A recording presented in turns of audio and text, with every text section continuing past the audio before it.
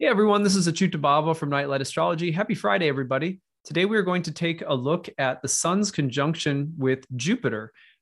This is a really important conjunction because anytime that the Sun conjoins with another planet, it's the beginning of a new synodic cycle. This is going to happen about once yearly for the Sun and Jupiter because every time the Sun goes through the full zodiac takes about a year. Once a year, the Sun's going to cycle through whatever sign Jupiter is in and conjoin it. And so, about once a year, we get this moment where Jupiter is being reborn. So I'm going to show you the real-time clock. Let's take a look at it. I'm going to give you just a picture of what this looks like. So here is last year's. I want to start with last year's. This is about January. So it's a little over a year in this case, but you get the synodic conjunction between the Sun and Jupiter happening about January 28th last year. So this, I'm just going to give you an example of how this works.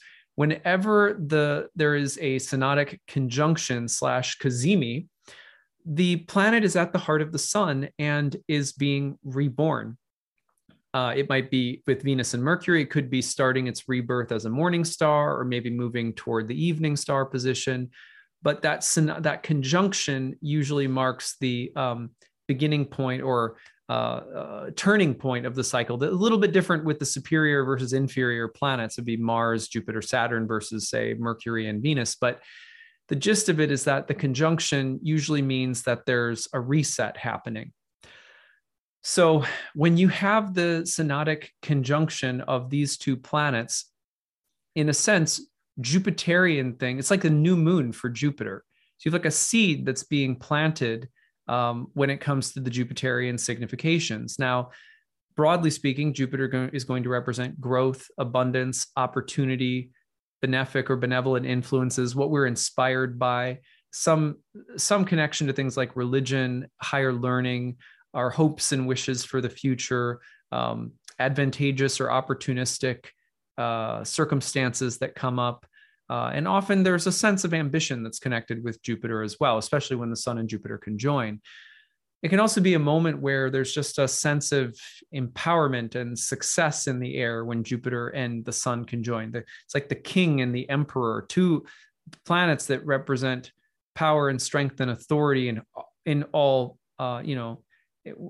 if we're being hopeful, then hopefully that expression of authority is also just and noble and good and things like that. And it doesn't necessarily have to be masculine either. The feminine authority can be expressed, especially as we have one right now in Pisces, a sign that exalts Venus. Regardless, Jupiter's conjunction with the Sun. Let me just show you what this looked like in my own chart, and I'll show you exactly what was coming up. So I'm going to actually put this into the 10th house. This is where Aquarius lands in my chart, which is my career house. So when this happened last year, as the synodic cycle got reset, I was formulating and launching a brand new course called Readings and Passages, which started this fall. And so what's amazing about that is here it landed in my career house, and the reset, the new moon seed, was the planting of a new curriculum that I had developed, a new program and a new offering professionally.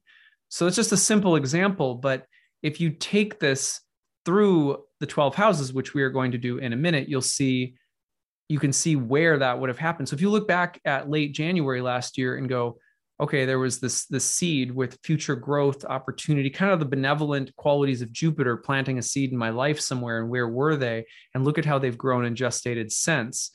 Now we're starting a new cycle. So let's fast forward the clock up to today.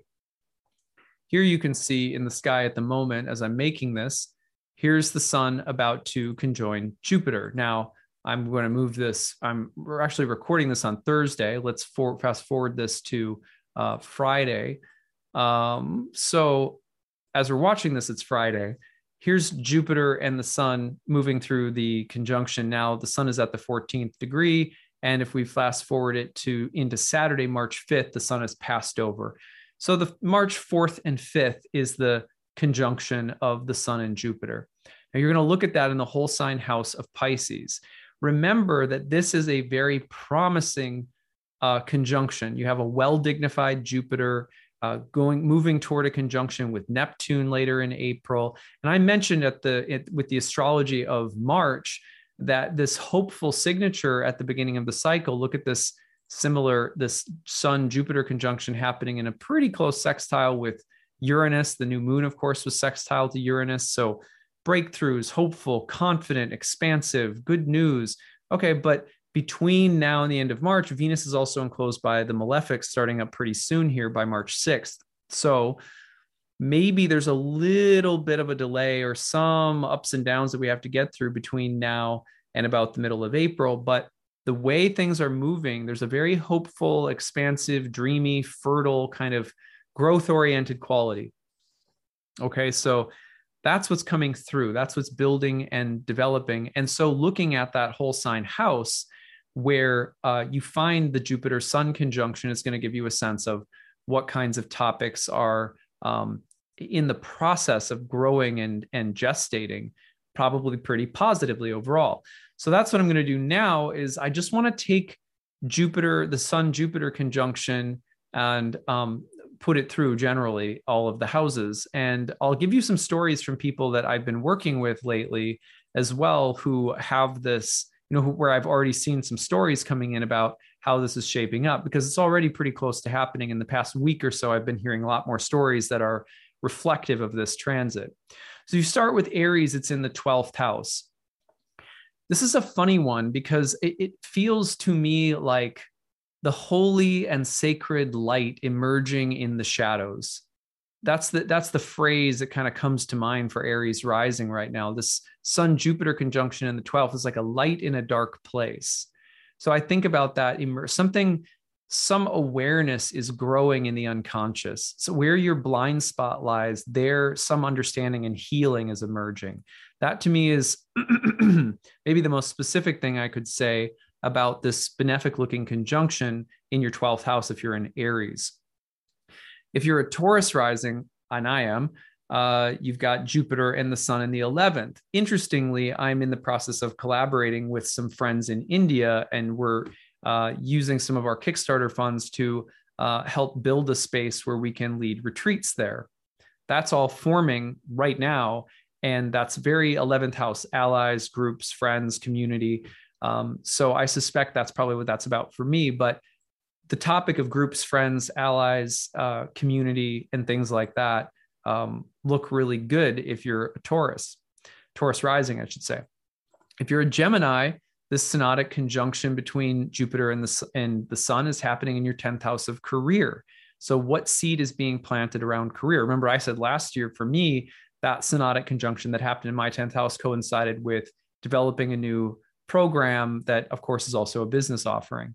So now go forward to Cancer rising, and the synodic conjunction is happening in the 9th house, place of the higher mind, religion, spirituality, learning, and so forth. So there's something growing in that area. If you're a Cancer rising, watch for that. If you're a Leo rising, then this is taking place in your 8th house.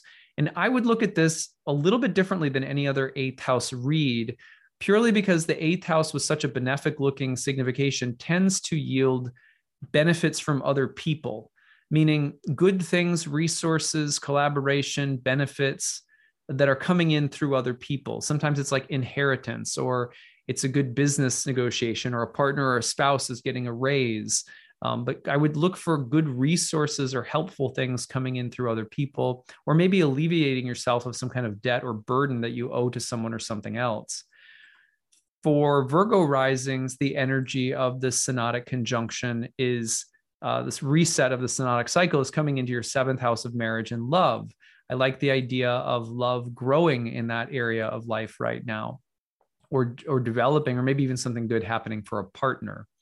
If you're a Libra rising, then we're looking at the synodic cycle resetting in the 6th house. I would look at that in terms of things that you care passionately about: service, healing, passionate engagement, fighting a good fight, a mission-driven orientation, or maybe healing or soothing some kind of conflict or illness. If you're Scorpio rising, we're putting this in the fifth house, which is a place of romance, love, beauty, creativity, children. I could see pregnancy as one possible signification here, but also an emphasis on joy and what constitutes pleasure. Always an important question with that fifth house. If you're a Sag rising, this falls into your fourth house: home, family, living environment, generational changes happening, maybe family karma constellating differently, or births in the family, moves, purchasing a new home. So something cooking around home and family if you're a Sag rising, a seed being planted. If you are a Capricorn rising, this has to do with the mind and the environment around you, taking on some kind of benefic, emotional, uplifting, redeeming quality.